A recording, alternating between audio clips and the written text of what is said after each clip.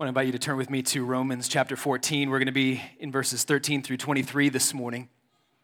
According to the History Channel's website, Patrick Daniel Tillman was born the oldest of three brothers on November 6, 1976 in San Jose, California. He played linebacker for Arizona State University. In 1998, Tillman was drafted into the NFL by the Arizona Cardinals. He became the team's starting safety as well as one of its most popular players. In 2000, he broke the team record for tackles with 224. In May 2002, Tillman turned down a 3-year, multi-million-dollar deal with the Cardinals and instead, prompted by the events of September 11, joined the Army, along with his brother Kevin, who was a minor league baseball player. The Tillman brothers were assigned to the 75th Ranger Regiment in Fort Lewis, Washington. They did tours in Iraq in 2003, followed by Afghanistan the next year. On April 22nd, 2004, Pat Tillman was killed by gunfire while on patrol in a rugged area of eastern Afghanistan. The Army initially maintained that Tillman and his unit were ambushed by enemy forces, and Tillman was praised as a national hero. He was awarded the Silver Star and Purple Heart medals and posthumously promoted to corporal. Weeks later, Tillman's family learned his death had actually been an accident. Pat Tillman was not killed by enemy forces. He was killed by friendly fire. There are all kinds of horrors and tragedies in war, but there is something about friendly fire that is especially difficult to accept. The family was rocked by that news. Suddenly, his public reputation as a hero who died bravely fighting the enemy just turns into, it was all an accident. He was killed by his own comrades. The very real, very deadly possibility of friendly fire in the church is what Paul addresses and seeks to guard us against by God's grace in Romans 14, 13 through 23. And so I want to invite you, if you're physically able, out of our regard for God and His Word, to stand with me as I read. This is the word of the Lord. Therefore, let us not pass judgment on one another any longer, but rather decide never to put a stumbling block or hindrance in the way of a brother.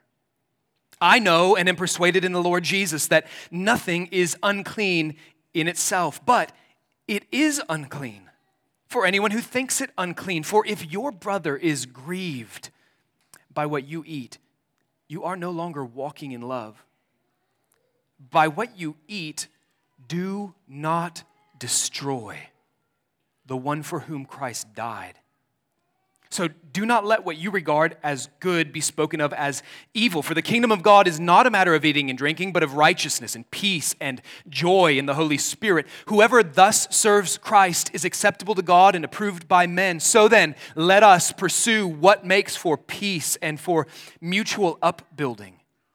Do not, for the sake of food, destroy the work of God. Everything is indeed clean, but it is wrong for anyone to make another stumble by what he eats. It is good not to eat meat or drink wine or do anything that causes your brother to stumble. The faith that you have, keep between yourself and God. Blessed is the one who has no reason to pass judgment on himself or what he approves, but whoever has doubts is condemned if he eats, because the eating is not from faith, for whatever does not proceed from faith is sin. Let's pray. Father, we know that you love us because you gave your Son for us. We know that you love us because you speak to us in your word, and you communicate yourself to us and your wisdom and your truth, and you give us grace to guard us from causing one another to stumble, from destroying the work of God. Would you cause this word to take root in our hearts and bear fruit for the good of this church and the glory of Jesus' name, for the sake of the faith of each member of this body. Bless now the preaching of your word for Jesus' sake. Amen. You may be seated. As we saw last week in Romans 14, Paul is dealing with differences of views and practices between Christians, things that in and of themselves are not wrong. So he's not talking here about doctrinal errors, heresy. He's not here talking about moral issues. He's talking about differences of opinions over things that are not in and of themselves wrong. And the particular issue at the heart of the controversy in Rome had to do with food. Some believers, most likely Jewish Christians, who genuinely desired to honor the Lord by following Old Testament dietary restrictions, they still believed it was wrong for them to eat meat. And there were others, Paul refers to them as the strong, they believed rightly that they were free to eat any food. So they did, and they gave thanks to God for it. So far, so good. The problem, as we saw last week, was that the weak were sinning against the strong by unjustly condemning their behavior. And the strong were sinning against the weak by looking down on them and despising them. So the main point in verses 1 through 12, last week's text, was stop judging one another. And Paul gives reasons to support that. That rebuke was primarily directed at the weak, who were judging sinfully the strong. Here in verse 13, Paul sums up that point as he transitions and shifts his focus now to the strong. Look at verse 13. Therefore, let us not pass judgment on one another any longer. There he's summing up verses 1 through 12. But rather decide never to put a stumbling block or hindrance in the way of a brother. So a stumbling block was literally something that caused somebody to trip. A hindrance was a trap used for catching someone or some animal. Both of those words, tripping and trapping, they took on this figurative sense of causing someone to fall morally, spiritually, causing spiritual downfall in another. 6 times in this passage, Paul warns Christians not to cause another believer to stumble, not to destroy one another, not to grieve one another. So the stakes are really, really high. We're not just talking about meat and vegetables. We are. But that's not all we're talking about. We're talking about the potential spiritual downfall of people in the church caused by people's views of food. So that does 2 things at the same time. It elevates our thinking about food because it reminds us everyday stuff can be a really big deal. This is the arena in which we live out our faith. And people's souls are at stake in the way that we relate to one another. How you deal with seemingly trivial differences is not trivial at all. The way Christians relate to one another in everyday life has serious consequences. You will either build others up in their faith and strengthen the church, or you can contribute to the spiritual downfall of others and weaken the church. The stakes are high. Are you paying attention? This is sobering. As if the opposition, the hostility, the persecution that comes from outside the church isn't enough, Christians can actually do great damage to one another inside the church through friendly fire. Over things as everyday as food. Just think about your own life.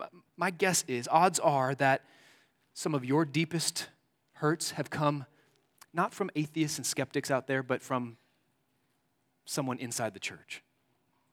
It's probably true for many here. Right in the middle of this passage, verse 19, is the positive, the emphatic conclusion, Paul's point. So then, let us pursue. Let us pursue what makes for peace and for mutual upbuilding.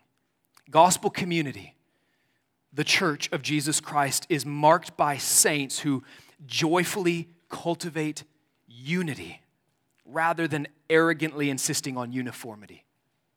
I think that's the claim of this text. Gospel community is marked by saints who joyfully cultivate unity, even with those they disagree on issues about, rather than arrogantly insisting on uniformity. We desperately need this text today, don't we? I mean, how many times have you said or heard somebody else say in the last few years even, we live in a polarized society. We live in a crazy time. I mean, every single issue is a hill to die on these days, right? And you've got to take a position. You got to have an opinion. You got to change your profile picture to declare it. And the intensity is cranked to 11 on everything. Every week, it's something new. And if you're not up in arms about it, you just don't care. You're not paying attention.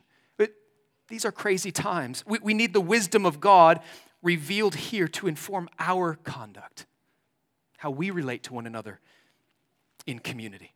We need God's grace here to empower our love and our unity. So let me remind you where all of this is going, because Paul's building up to this conclusion in Romans 15, 5 through 6, this prayer. May the God of endurance and encouragement grant you to live in such harmony with one another, in accord with Christ Jesus, that together you may, with one voice, glorify the God and Father of our Lord Jesus Christ. Together, with one voice, in harmony, living together. That's where this is going. So what does it mean to put a stumbling block or a hindrance in the way of a brother? Verse 13. That's the sin to avoid in this passage. What does it mean to cause your brother to stumble? I think this text has been widely misunderstood, misapplied. It's common, I think, in my experience anyway, to hear this passage cited oftentimes in regards to Christians' views of alcohol. So say some Christians feel comfortable enjoying a glass of wine, a beer together, but a brother who doesn't drink is coming to the barbecue. Somebody might say, so-and-so doesn't drink. We don't want to cause him to stumble. Maybe we shouldn't have any beer available. So in that sense, the principle in Romans 14 is taken to mean something like, don't do things that some Christians disagree with, at least not in front of them, because it might offend them, and that would be unloving. I don't think that's what Romans 14 is teaching. For one thing, avoiding everything that anyone else disagrees with, good luck. For example, some Christians are convinced they should boycott Target, okay? So does Romans 14 mean it's unloving, sinful for you to shop at Target? Or maybe you should survey the parking lot to make sure that that friend in the Lord is not out there watching, as long as they don't know you shop at Target. But what if it slips that flower pot is from Target? Joanna Gaines. Is it okay as long as you're sneaky about it and you keep it hidden? Or consider the COVID situation. Was wearing a mask the loving thing to do because some Christians were mad if you didn't? Or was not wearing a mask the loving thing to do because some Christians were mad if you did? Which direction does it go? Whose feelings are we talking about? Who sets the standard? If the principle taught here is you're duty-bound not to hurt the feelings of others, somebody's always going to take offense over something. I'm convinced the main point of Romans 14 is not that love obligates Christians to tiptoe around the feelings of those who are easily offended. Paul just rebuked the weak in verses 1 through 12 for passing judgment on the strong. It would not make sense for him to turn around and say, and by the way, their judgment is the standard now that you're held to. That doesn't make sense. Rather, what it teaches is that Christians are obligated to respect one another's convictions without pressuring others to violate their own consciences. You are required by God's word to respect the convictions of another, even if they differ from yours, without pressuring them to violate their own conscience. That's the meaning, I think, that's pointed to what it means to cause somebody to stumble. Look at verse 14. Paul says, I know and am persuaded in the Lord Jesus that nothing is unclean in itself, but it is unclean for anyone who thinks it unclean. He's talking there about the weak brother who doesn't want to eat the meat. If you pressure him to eat it, he is actually eating something that is unclean to him. So the problem is not just that the strong ate steak, or even that they ate steak and the weak knew about it. The sin was that the strong were in some way pressuring, maybe even requiring, as a barrier to community, that the weak violated their own consciences. Perhaps the strong majority made meat the only menu option at their shared meals together. We don't know the details, but causing a brother to stumble, putting a hindrance in his way it's far more serious than just doing something that someone else clicks their tongue at disapprovingly. Right? In the conclusion, verse 23, Paul says, whoever has doubts is condemned if he eats, because the eating, his eating, is not from faith, for whatever does not proceed from faith is sin. So eating may not have been a big deal to the strong, but it was really sin for the weak to do that. That's why Paul speaks of this in terms of stumbling, spiritual downfall, spiritual destruction. The souls of your brothers and sisters in Christ are at stake. So what does God reveal here to keep us from taking each other out through friendly fire? What can we learn about how to pursue peace and live in love together, even though sometimes we're going to disagree? The strong were right. All food was clean. They were right about that, but their lives were all wrong because they didn't understand some more foundational things. And Paul's saying, good for you. You're right on the food. Let me inform you of some other things that should be shaping your conduct. What are those things? Let me give you 3 principles for pursuing peace together. The priority of conscience, the work of Christ, and the culture of the kingdom. These are the things that Paul wants them to be informed about because this changes everything. First, the priority of conscience. Right off the bat, Paul affirms that the strong are technically right. Verse 14, he agrees with them. I know, I'm persuaded in the Lord Jesus that nothing is unclean. That's what Paul thinks. That's his position too, because that's what Jesus taught. Jesus taught that all foods were now clean. Mark 7, Acts 10. This is an important point before we move on too quickly, especially for the weak. History is just clear. People are always trying to be more holy than God, more restrictive, more careful. Right? So the trap of legalism is we want to set up rules and requirements further out from where God has drawn the line, just so we are careful to never get anywhere close to where God himself drew the line. So God forbids drunkenness, and so some conclude, therefore it would be a sin to even touch alcohol. Well, it's further out than God has put the line. Nothing is unclean in itself. And a great temptation that we face as human beings is to mislocate our sin problems in the stuff, right? So it's just easier to blame the technology. What's wrong with the world? Smartphones are just ruining everybody. No, it's human hearts misusing technology, right? It's the food. It's the alcohol. It's the money. No, it's none of those things. It's the human heart and our misuse of those things. Everything God made is good, and it's to be received with thanksgiving. However, there's always more to consider than the stuff itself. Paul goes on, the rest of verse 14, but it is unclean for anyone who thinks it unclean. In addition to the stuff, we have to factor into the equation the person using the stuff. Paul informs the strong, it really is wrong for your brother to violate his or her conscience. When your conscience is free, your position is right, you've got reason on your side, it's easy to look down on somebody else with a restricted conscience and think, it's just food, get over it, right? That's the temptation. But when it comes to issues that are not wrong in and of themselves, we're never permitted to say, it's just food, it's just a mask, it's just a vaccine, it's just whatever. No, we're talking about people, and people have consciences, and they have souls, and souls that can be stumbled and destroyed. We're talking about the people, not the stuff. According to Romans 14, the conscience of each individual really, really matters. It matters. This does not mean that your conscience is infallible, that it's 100% reliable. It doesn't mean everyone's conscience is well-informed. It doesn't mean that your conscience is synonymous with the voice of the Holy Spirit, but your conscience matters, and so does your brother's conscience, and your sister's too. It really is wrong to do something you think is wrong, even if you're wrong.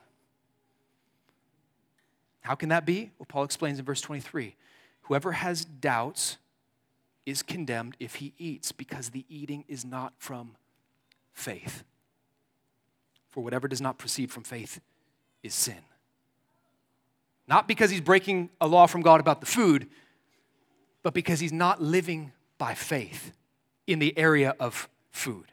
Whether or not you're sinning is determined by whether or not you are acting from faith.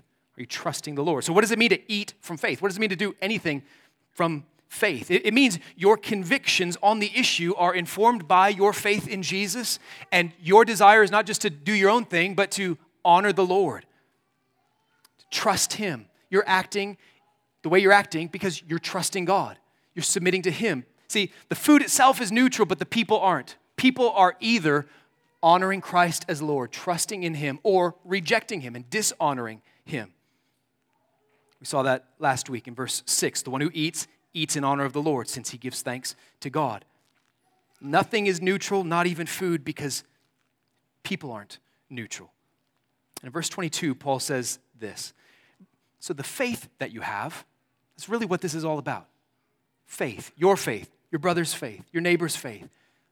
Helping one another trust the Lord more and act from that faith. The faith that you have, keep between yourself and God. That doesn't mean the strong have to eat in secret. It means just because you're convinced that it's okay, that's right for you to do that, doesn't mean the very next item on your to-do list for the day is convince everybody else to do what you're doing. We are especially prone, I think, to harming one another when our views are first kind of formed, right? Initial enthusiasm when you learn some new thing, maybe some new freedom, your mind is now informed by God's word in a new way, you see some truth, you can lose all sense of proportion. Like this thing is now the most important thing in the world to you, so it must be the most important thing everybody else you know needs to learn. They all need to get on board with you and start doing things that way. You know what I'm talking about? It's like Abraham Kaplan said, give a small boy a hammer and he will find that everything he encounters needs pounding. You give somebody, some believer, some new truth, boom, everybody's got to do this. Back in verse 5, Paul said, each one should be fully convinced in his own mind. As soon as you're convinced, it's easy to think, now I need to convince others. Not so fast, Paul says. Conscience matters. Faith matters. It's more important to respect your brother's conscience than to recruit him to your side of the issue. Second reality, the work of Christ. The strong were right, all food is clean. They were uninformed about the importance of conscience. They were also misguided about the work of Christ. And Paul corrects that in verses 15 and 20.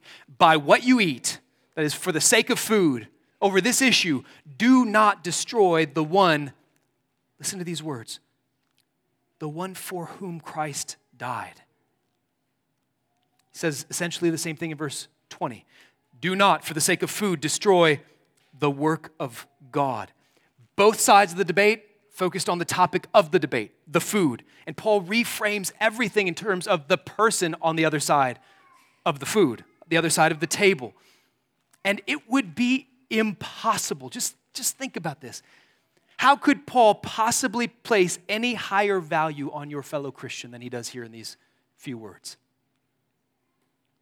The one for whom Christ died.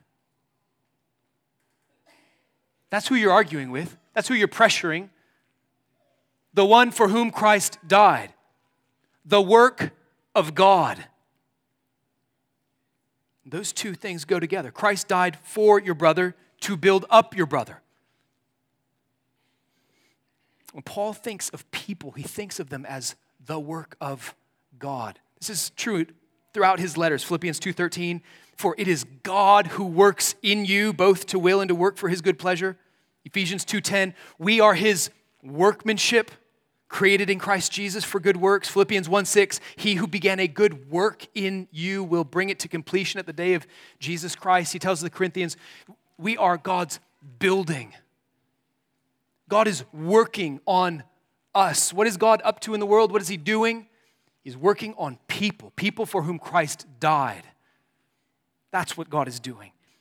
Is that the lens through which you view others? Is that the reality that informs how you relate to those that you disagree with? Just look around the room and look at these people that you are in community with. They are the work of God. They are what God is building in the world. A work that required the death of the infinitely glorious Son of God.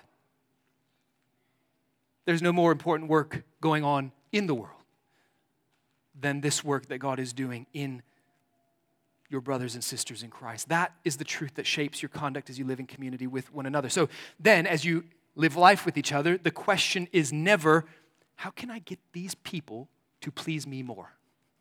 Be less bothersome to me, less offensive to me, less different than me. The question is always, what is God's agenda for this person?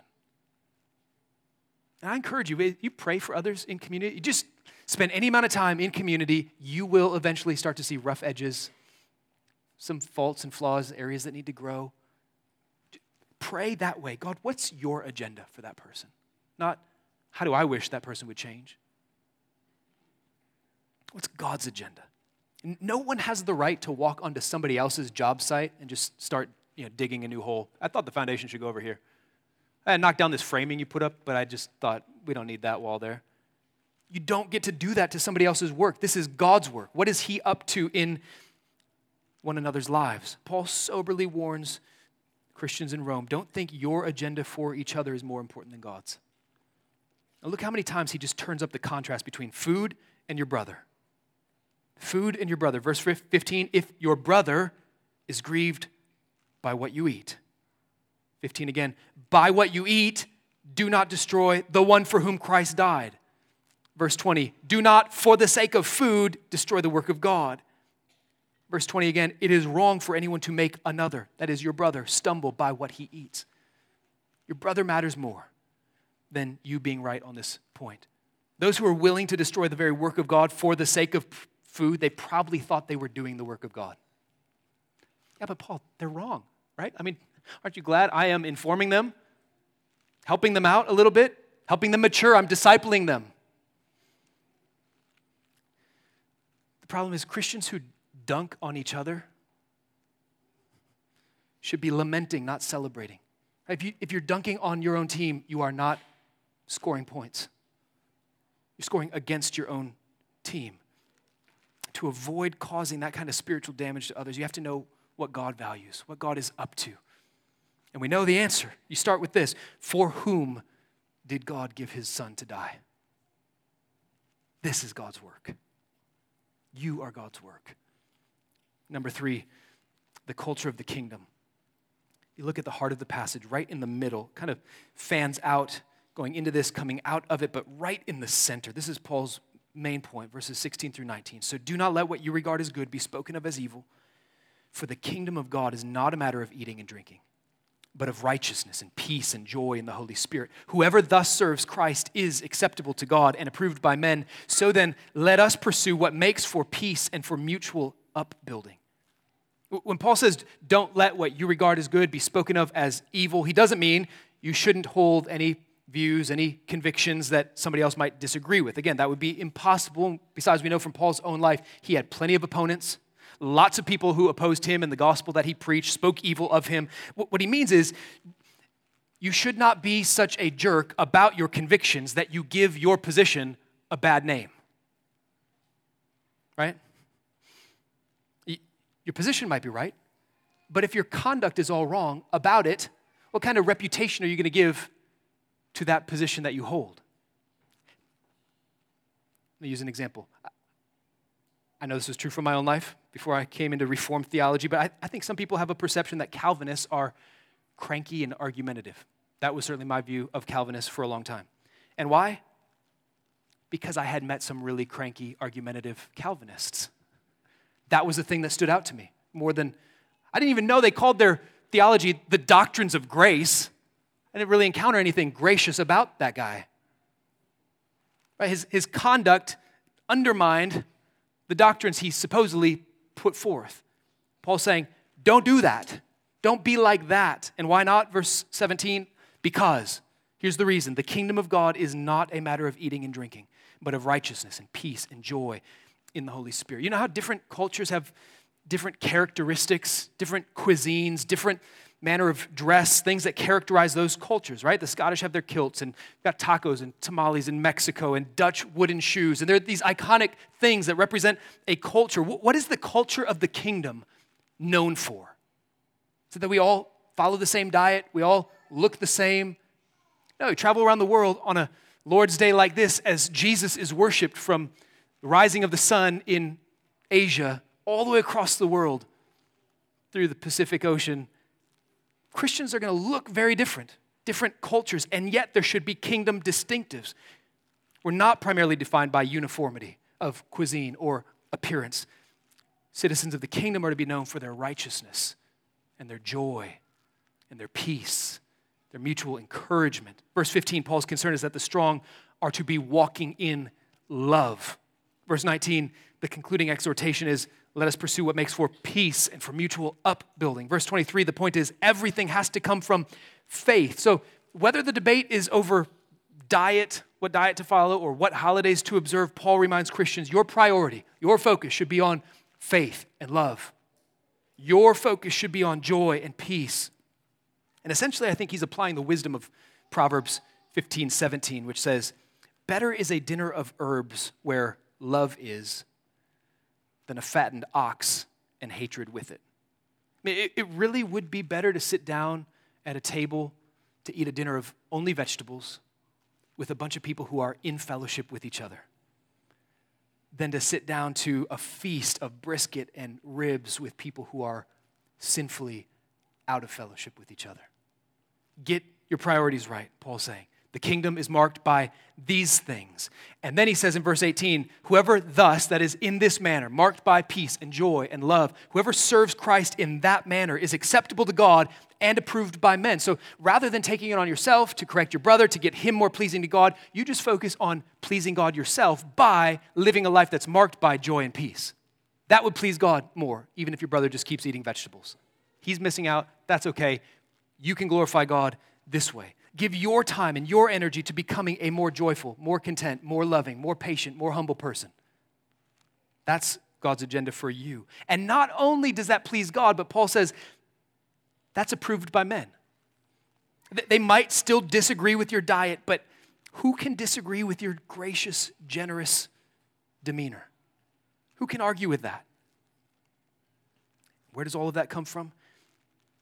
It's produced by the Holy Spirit. Righteousness, joy, peace. Verse 17, Paul says, in the Holy Spirit. These are supernatural traits. I said this last week. It does not require the Spirit of God to like people who are like you. It does require the Spirit of God to grow in righteousness and peace and joy in community with people who are different than you. And to the degree that we walk in the Spirit together, then that distinct culture of the kingdom is discernibly manifested among us. And so, as Paul says to us, let us pursue these things, brothers and sisters. Friendly fire from Christians is a real and sobering possibility. It should cause us all to tremble. Watch ourselves carefully. But loved ones, we have reason to live in community with one another without fear. Confident that God is at work in us, that Christ died for us to make us into a vibrant culture marked by joyful peace and unity together, not partisan animosity, not petty rivalry. Christ died for these things. It's not out of reach. His Spirit is producing it in us. By God's grace, it's possible for you to avoid tearing others down and instead spend your life building one another up, cultivating a distinct kingdom culture that displays God's grace to the world. May that be so for your good and for the glory of God. Let's pray.